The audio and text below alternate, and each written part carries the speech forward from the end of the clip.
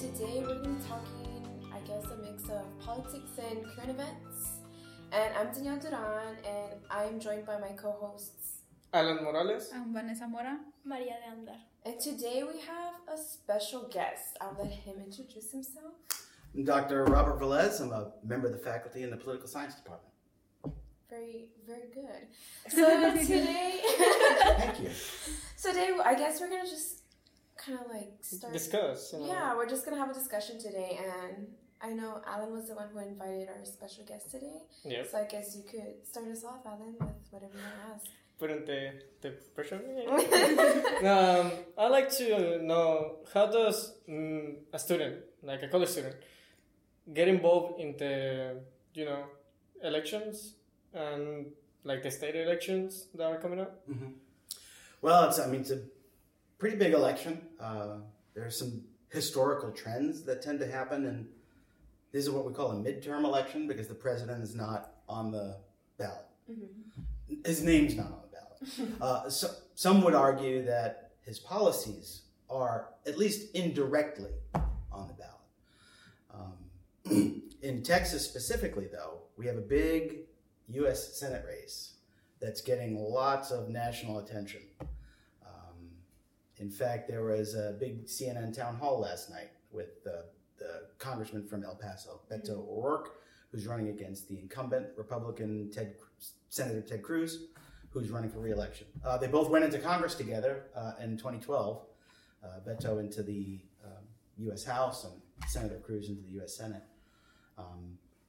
Unless you were living under a rock for the last 2 years, you know that our junior senator, Senator Cruz, ran for president also. And that has become somewhat of a campaign issue in that race. His presence for Senate business. And quite frankly, Beto O'Rourke also, who's been running for this position, even he said last night for about 21 months. So that's almost 2 years. And if you've paid any attention to current events, you know he's going to all the counties, he's doing a lot of driving, holding a lot of town halls, which is very labor intensive to do that kind of what those of us in the business would call shoe leather or retail politics, going out, shaking hands, talking to people in their communities, things like that. So it's very labor intensive. So he's missed some of his job in the U.S. House too. So it's how much of an issue that'll be, we'll see. The voters will get to decide in just about 2 weeks. Mm-hmm. Although early voting starts on Monday. So if you are registered to vote, you can go to your county and cast an early ballot as early as Monday. Mm-hmm. And how can students get involved in elections? Boy, the first thing would be register and vote if you're able to. Obviously, we don't, presently anyway, allow non-citizens to vote, especially in national elections. But as I have said, and you may hear me say this in class too, a lot of government and politics, the heavy lifting is done between elections. Mm-hmm. I mean, election day is one day.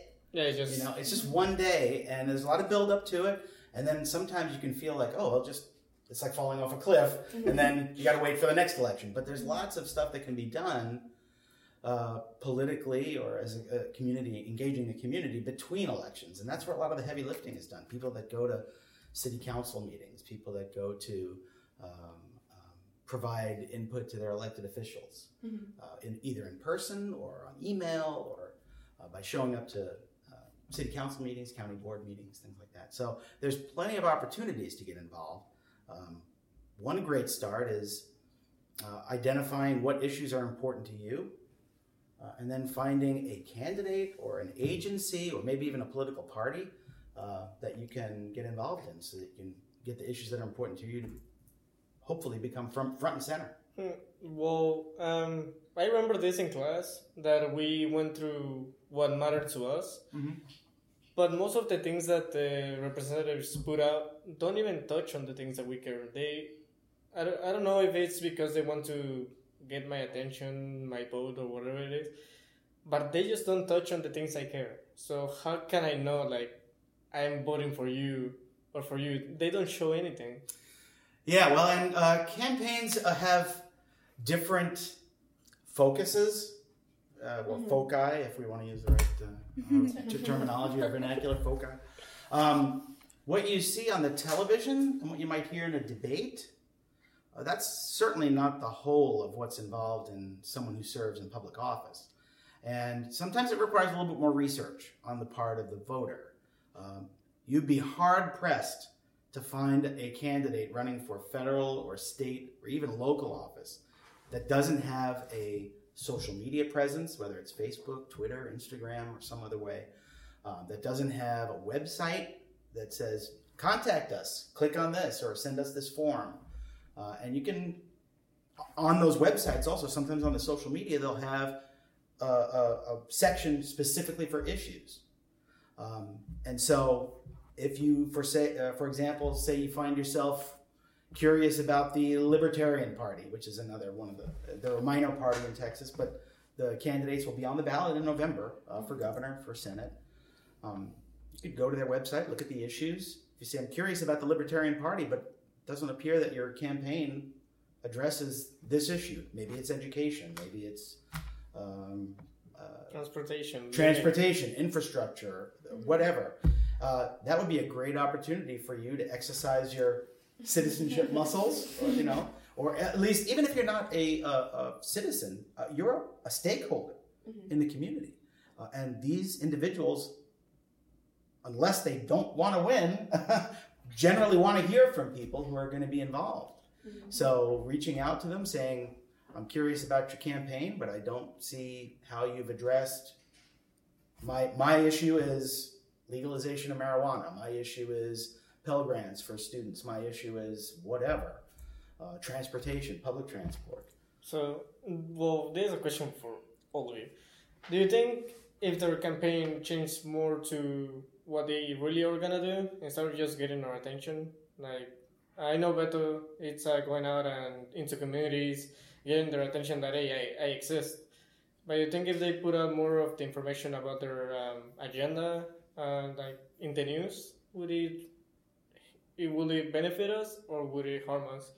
Because I know right now we have to do research, but I don't know if that's the best thing because a lot of people don't like researching. So look, and one of the things we're going to talk, I don't want to promote my class too much, but one of the things we're going to talk about on Monday is political participation in voting. And that participation in voting, it's not a cost-free activity. Maybe it doesn't cost you money. It costs time. If you got to drive to the polls, okay, you could say gas money, all right, something like that. But it costs time, brain power, an investment in ideas. So it's not a cost-free activity. And you also have to keep in mind, especially with these, I guess you could call it a high-stakes race. There's only each state only gets 2 senators, and only one of them is up this year. So that individual is part of a group of 99 others in the U.S. Senate. And so as far they're generally in their campaign going to highlight the things that inspired them to run or something that they see as a need of their future constituency. So they hope, right? They hope to get elected. And that's why I say the heavy lifting, once they're in office, maybe their top 3 issues didn't include yours. That's why you stay engaged. You make sure that they understand that you are following their activity. And you can do that a number of ways. You can do that by reaching out to them on social media or writing a letter to the editor, to the paper. My elected official said he was going to take some action on education, and he's been in there 6 months. I haven't heard anything about it. This issue should be important to us in a community where there's a large state university. And I'd like to know from the candidate or from the now elected official what they plan on doing. Do they have any plans to take efforts to push a particular issue that's important to me? Or at least tell me how you really feel about a particular issue.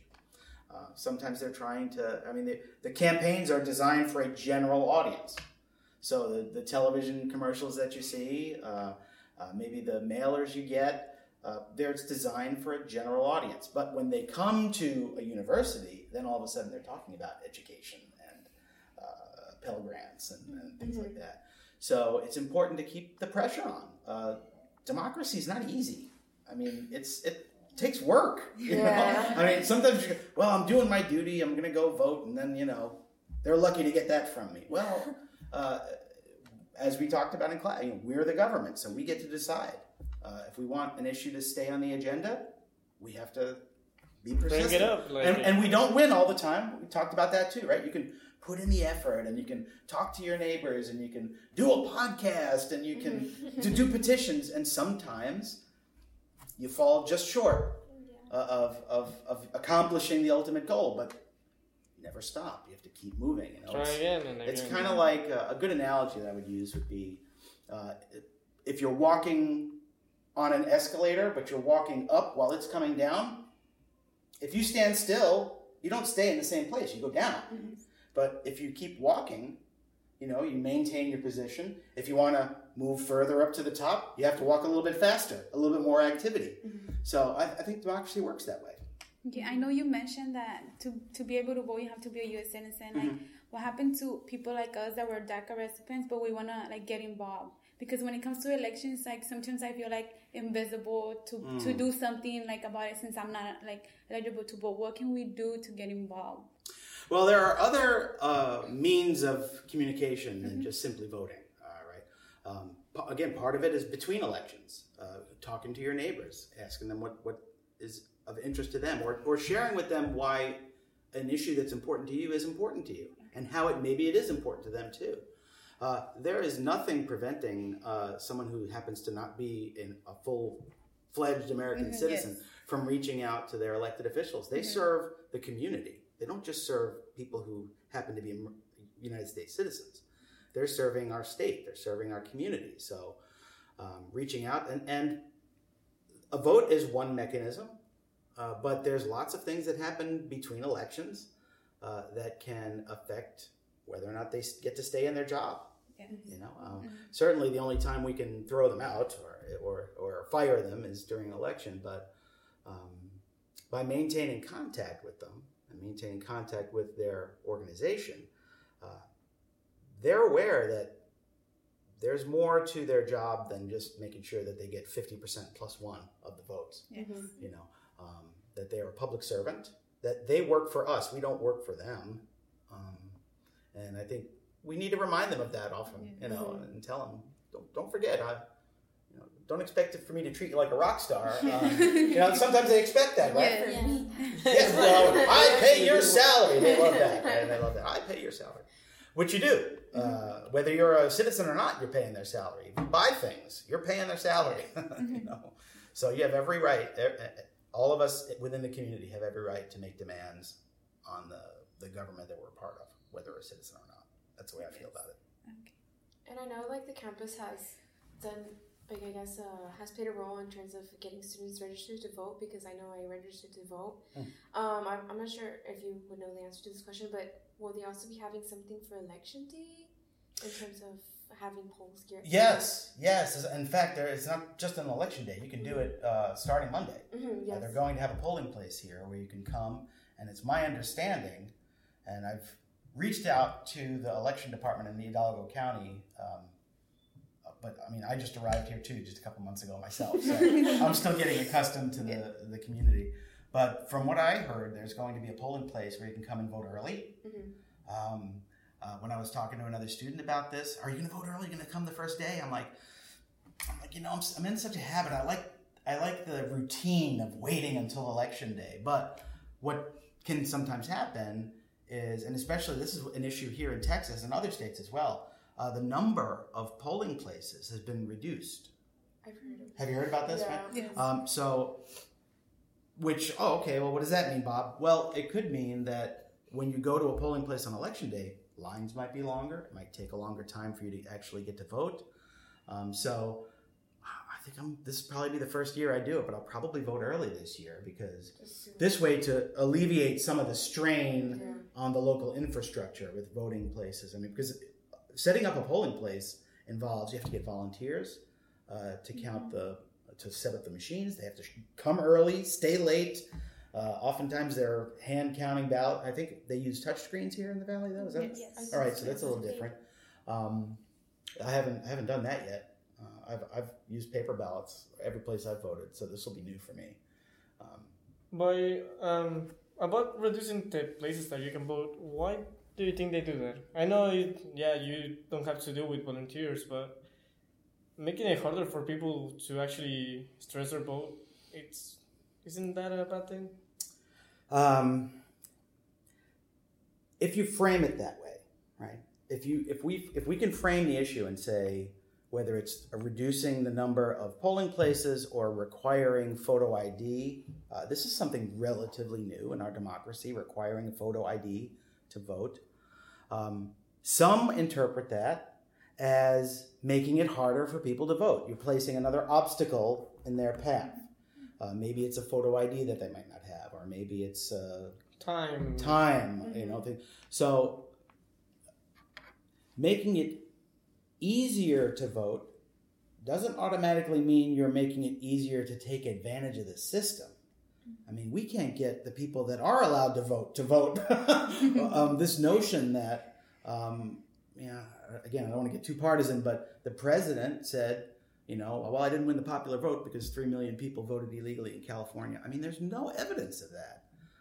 That's not a partisan statement. It's this notion that there's widespread voter fraud, so we need to put more safeguards at the polling place, requiring ID, requiring certain kinds of photo ID. We talked about this. Your firearms card, your federal firearms card will work in Texas for your photo ID. But your student ID won't work. You've got to have something with your address on it, right? And the age as well. And it has to be your age as well? Okay. Can I just print my address and age in my student ID? Write it in. Sharpie. Yeah. And there's one of the reasons that people who talk about requiring photo ID to vote is an obstacle is that it tends to disproportionately affect certain groups. Mm-hmm. Students, minorities, people that live in the inner city, and the elderly. They're more likely to not have the kinds of identification that a strict voter ID state, like Texas does have a very strict voter ID law. Mm-hmm. Some states are less strict. Some states have same-day voter registration. Mm-hmm. In Minnesota, where I lived for many years, that you could show up on the day of the polls. You still had to provide some sort of ID. It didn't necessarily have to be a photo ID, but some kind of, a bill or your bank statement, something with your address on it. Mm-hmm. But you could show up the same day. And Minnesota has some of the highest turnout in the nation, even on midterm elections. Is it directly caused because they have same-day voter registration? Probably. I mean, some of that has some influence on it, that it boosts turnout and encourages more people to vote. They go, oh, I forgot to register. Oh, but I can register the same day. Here in Texas, someone today, right, the deadline was October 9th to register. Yes. If someone just said, oh, you registered to vote? You go, oh, no, I didn't. Where can I do that? Oh, sorry, it's too late.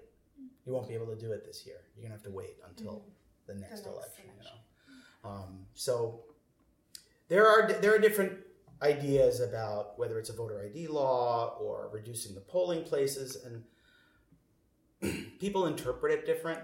If you look at the polling places and where they're being reduced, it tends to be in urban areas where lots of minorities live, and so you could be forgiven if you thought, well, gee, maybe they're trying to reduce the minority vote, and why would they do that?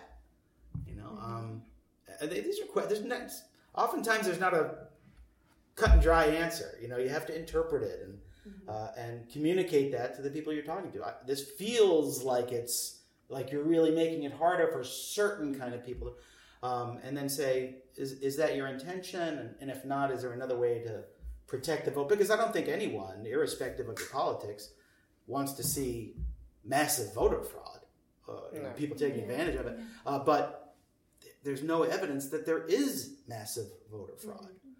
So the voter ID laws that are designed to prevent people showing up at the polls and pretending like they're someone else. Yeah. I mean, the sheer number of people you would have to organize to tilt the outcome of an election, I mean, that's a you're talking about heavy lifting. That would be a heavy lift to get 3 million people to purposely commit a felony. This is not, like getting a ticket. This is a federal crime to present yourself as someone who you are not during a federal election. I mean, that's a federal crime. That's a felony. So people willing to take that risk, organize millions of people to do it, so many so that you're tipping a national election. I mean, it just... That's just too much. Yeah. I mean, You can do it, but... It's possible. I mean, highly unlikely. The probability of being able to do that and keeping it quiet. I mean, have you seen how you can't keep your,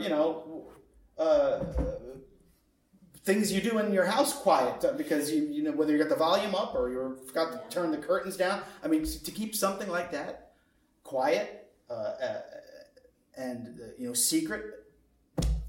It doesn't say. It doesn't. Don't stay quiet that long. It has little merit. The idea that you can do something like that would require. And I'm pretty sure it would have came up by now, like if they have like any evidence. There has to be one person that messes up. Well, I mean, there have been cases. It's not there's been no cases of voter 3 million. fraud. Yeah, but 3 million. But 3 million? I mean, Have you seen people being that organized? oh man, Come on. Yeah, and people are busy. You know what kind of time it takes to organize 3 million that's- people to do anything? I could be writing papers with it. So, I think that's. I don't think anyone is interested in challenging the integrity of our vote, but our history as a country has been about expanding, getting more people to vote. This is something that Democratic theorists have said. Boy, it really would be better if more people voted. And the notion that we can't even get the people that can vote legally to vote. The idea that people would vote illegally and face a felony. I mean, what's their benefit? No. Well, they're getting checks from some secret society. The same guy that finances those protests. I mean, really, it strains credulity, shall we say? This is a university, after all. Use the big words. I had a question. Yeah. Since I know a lot of first-year students are anybody can listen to this podcast, but in terms of, I guess this might be a new experience for some people, what exactly do we need for election day or when we show up to the booths or to the polls? What do we need to bring? So that way some people won't go and just be like, oh, I forgot this, there's no point in voting now. In Texas, you need a photo ID. Photo ID, okay. In fact, that's really all you need to bring with you. They'll have ballots, or if it's touchscreen, you don't even need a pen and paper anymore. So you just need your photo ID. Now, the Secretary of State, when you register, they send you a little yellow card that says you're registered and you're good to go. Bring this card with you, but you don't even have to bring that card. You just need your ID. Just our ID for Texas? Because I know, I don't know, maybe I was misinformed, but they said that you might need the voter registration card or... Yeah. I mean, if you have it, it's good to bring it. Just in case. Especially if you're voting early. Because if you're voting early in a place that's not normally your polling place, you want to at least have some. In the case of what to bring, more is it's always better to have too much than not enough. Because, voting is already, there's costs involved. So if they say, well, go home and get 3 more things, that could be enough to send someone and go, you know what? Never mind. I'll just, I'm only 1 vote anyway. So, I'll just go back home and watch the news. Or The Bachelor. Oh man, I just revealed that. Can you edit that out? Watch The Bachelor. It's a guilty pleasure. A lot of people watch The Bachelor. Do you? I mean, I was sitting. Let's do a podcast on The Bachelor. The Bachelorette. Oh my god. But in terms of to the polls, so for sure photo ID, one that has, I think we mentioned the address. Your address, yeah, at least. The data. And your age.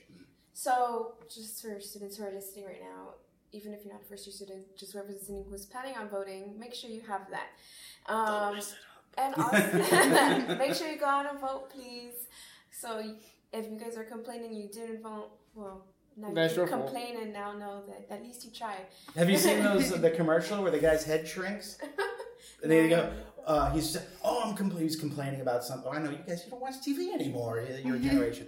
Anyway, there's this public service message. The two people talking in the break room, over coffee, and this one guy says, I'm mad about this and I'm mad about that, and so on and so forth. And this other person, is listening intently and says, well, have you registered to vote? Are you going to do? No, I haven't registered. And as soon as he says that, his head starts to shrink and his voice changes and gets real squeaky. And then he's like, oh, well, I've got a voice, but no one can hear me now. Because, he hasn't registered to vote. Yeah, if you don't exercise or use your vote in a way, you're not going to get anything done in a way.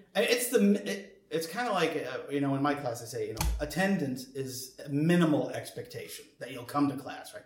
So voting, you could say, is kind of a minimal expectation. That you show up at least. At least show up. At least, and keep in mind, by the way, when you face this screen or you get your paper ballot, there are going to be offices on there that you didn't even know were going to be on there. You have no idea who the candidates are. You have no idea what the office does. Did you know that in Texas we still have a statewide railroad commissioner? Huh? I think. We still. What? Yeah. If you've taken Paul's 2306, which is the Texas government, they'll tell you about all the. We have an agriculture commissioner, we have a land commissioner, but we still have a railroad commissioner. And you go, oh, that's kind of. Well, what do I want in a railroad commissioner? How often have you thought about that? What do I really want? If I'm thinking about what's the best person to be the railroad commissioner, is it just someone with a name or letters after their name or a master's degree or a college? I don't know what they. So don't be intimidated by the ballot and say, "Oh my God, this is so confusing." There's judges on here. There's school board members. There's city council people. I don't know all these. You can leave some things blank. You don't have to vote for everything. And if you want to focus and concentrate on the big races, the governor's up for re-election. The lieutenant governor, all the statewide executive offices are up for re-election this year. If I had to, especially since we're only 2 weeks out and time is limited and students have enough to do, if you're going to focus on one or two of those races, that would be great, it's not too late to reach out to candidates directly. Maybe you won't get a response, but someone's probably reading your feedback at some point. It doesn't go into the trash can. I'd hope it doesn't go into the trash can, If they want to be in public office, one of the reasons they want to be in public office is usually they want to serve and they want to know what the people that are electing to the office, what they want them to do. So. And I know what everybody's talking about at the moment is the Beto versus Cruz. It's getting a lot of attention. Yeah. Do you happen to be able to summarize, I guess, the two views? Because I know I have many friends of my own who are kind of split between the two parties, or still don't really know who's about what. Mm-hmm. So would you mind giving us at least some ideas on what both these people are campaigning about for people who also? Sure. We could talk in broad strokes.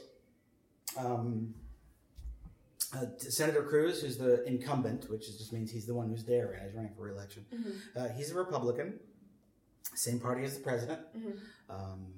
They tend to prefer fewer governmental regulations on business, on industry.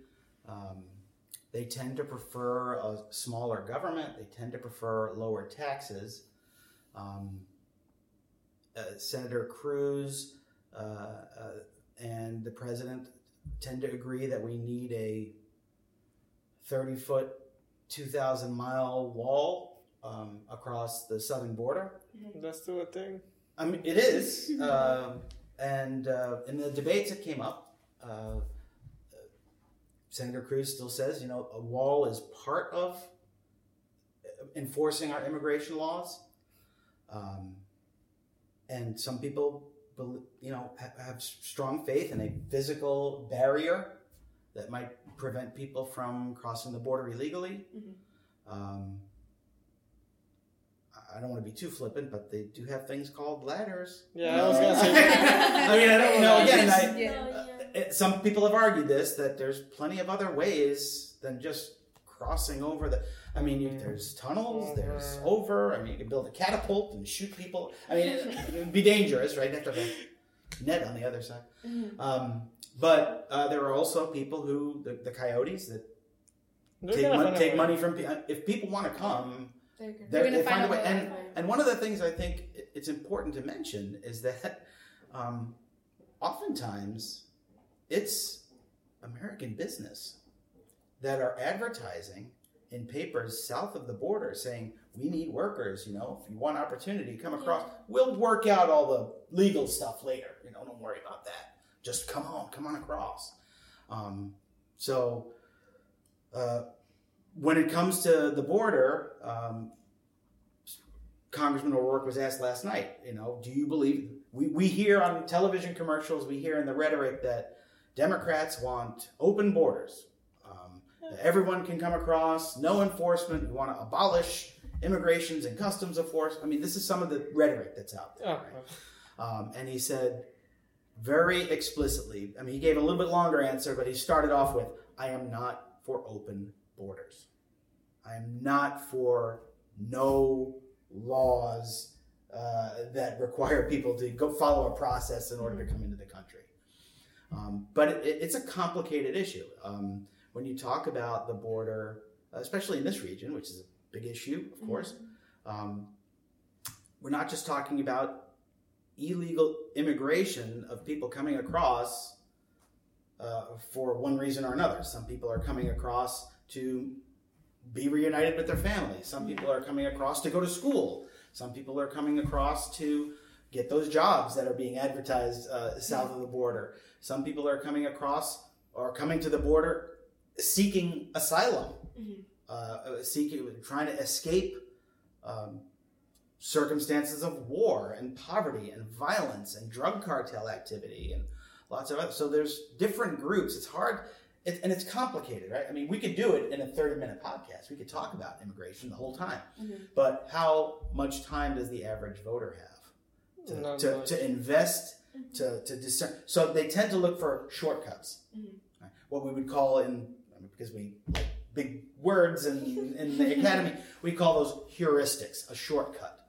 So they'll go, well, Republicans sound better to me, so whoever the Republican is, I don't even have to do the investigation. I'm just going to check the Republican box. Or the Democrat sounds better to me, so that's my shortcut, that's my heuristic. I'm going to just all the Democrats, and I'm going to pick those. Well, I know that voting is either Monday or in 2 weeks.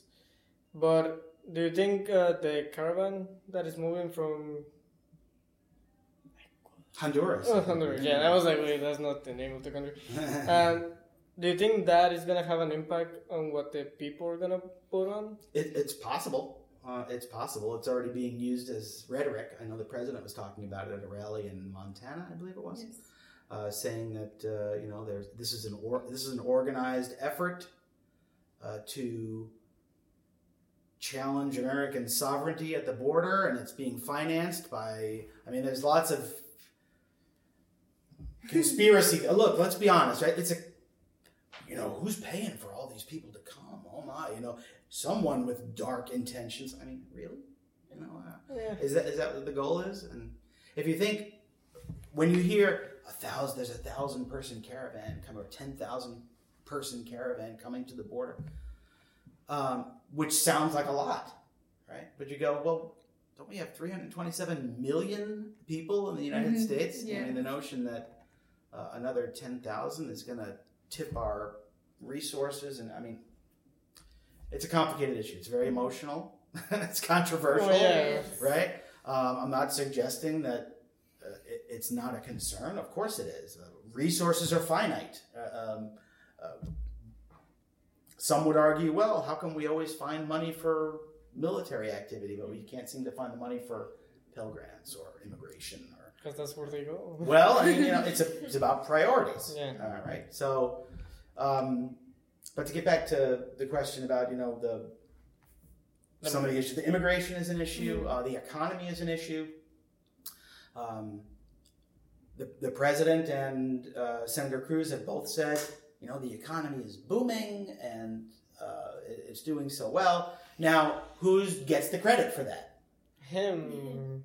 The president. Yeah. He's a figurehead, right? He's kind of a symbol.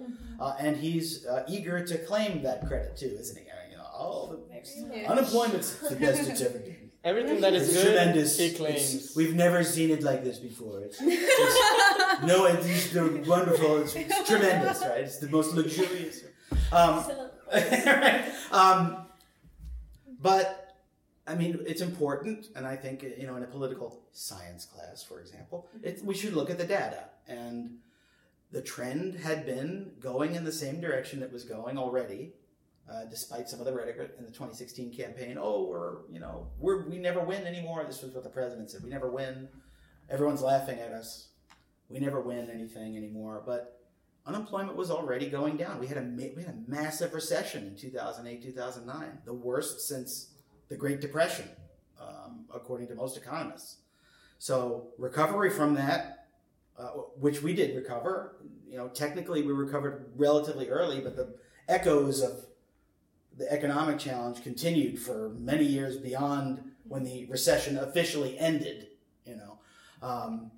But since then, jobs have been being created. It wasn't just the current president's action since he's been in office that has led to the historically low unemployment, which it is. He's absolutely correct when he says unemployment is at historic lows. It really is. Who gets the credit? Well, it depends on who you ask. If you ask a very strong Republican, it's obviously the president. President Trump's his action and his leadership has led to this. Others would say, well, the trend was already going in that direction. Unemployment was already at below 5% before he took office, and it's continued to go down. Some have argued that his economic policies, the tariffs in particular on foreign products, has resulted in some job losses. On balance, jobs are still being created every month. That's always a good sign. Sometimes it depends on how you frame it. We did that the other day in class. Oh man, we've got 4% unemployment. We've still got to work on it. Well, what if we said, hey, did you know we had 96% employment? It depends on how you view it, right? It's the same data, but it's how it's framed, right? So, that's another issue is, this military spending can be an issue. Education is certainly an issue.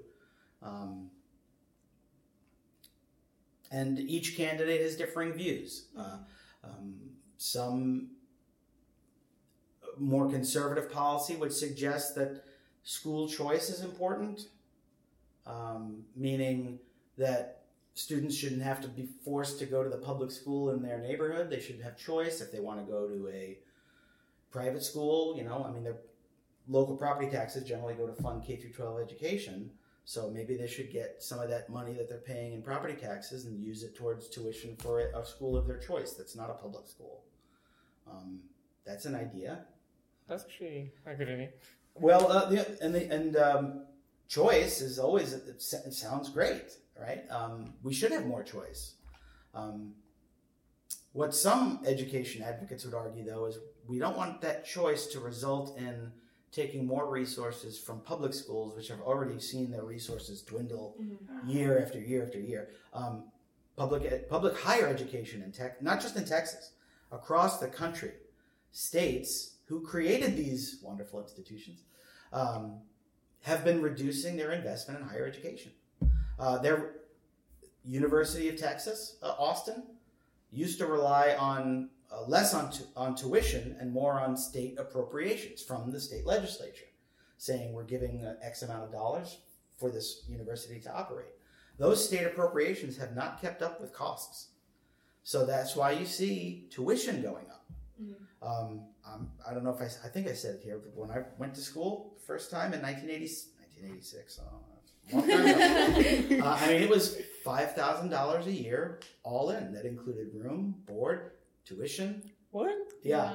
You can't see this on the radio, but her mouth fell open. It was part of that was, of course, because things just cost more in the future.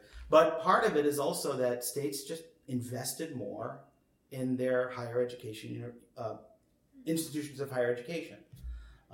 And now they're relying a lot more on tuition, which means that students, unless you're, I know my family couldn't write a $15,000 check every year for tuition. That means more student debt, which limits your opportunities when you get out of school. So that's, I mean, some of these issues, it's not just this election, it's every election. You know, how do we feel education policy was handled in the last 2-3 years? And is there some statement we can make with our vote this year to address that issue? Sometimes the answer is maybe not this year. But when will be the year? Because you do it between elections, Alan. I mean, that's the thing, right? You keep the pressure on. And that's where we come in. Yeah. Use our voice. And not just absolutely go vote. That's the minimum. And then after that, you say, look, keep up. How do we get state legislatures to appropriate more money for higher ed to alleviate the it's a burden. And I'm speaking with direct experience. I don't even want to tell you how much I owe in higher education student loans.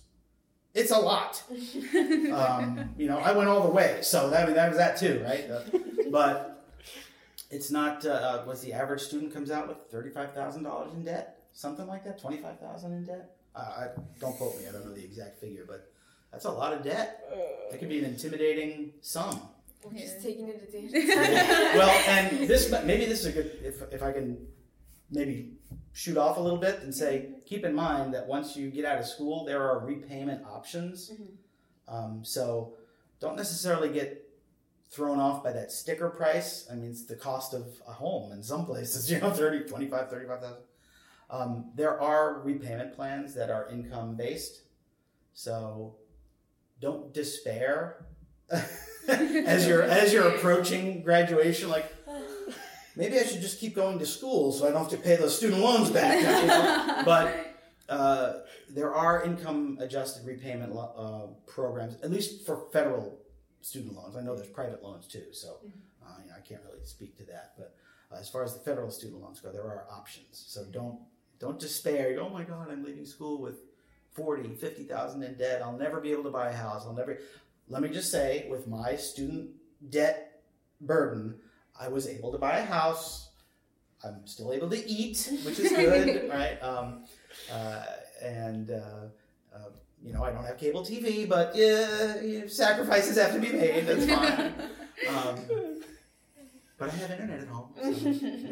So, I'm not living in a lean-to. Well, I guess since we're approaching the end of our podcast, I just want to go over the major points we touched up on for our students that are listening. Make a group and just vote.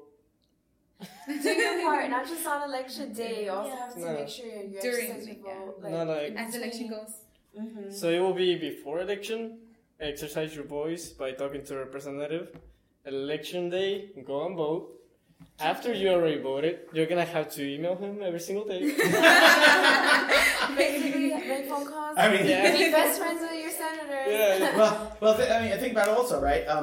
If you want to lose weight or build your body up and get into better shape, it requires a constant effort, right? Yes. And if you want your democracy to be more, if you want to be your government, it requires some regular, maybe not every day. You don't have to necessarily email them every day, but keeping regular contact. It's to make a persistent, absolutely. Keep doing your research. Like when you want to go out and your parents told you no, do the same thing. Throw a tantrum and you'll see what happens. Stay informed.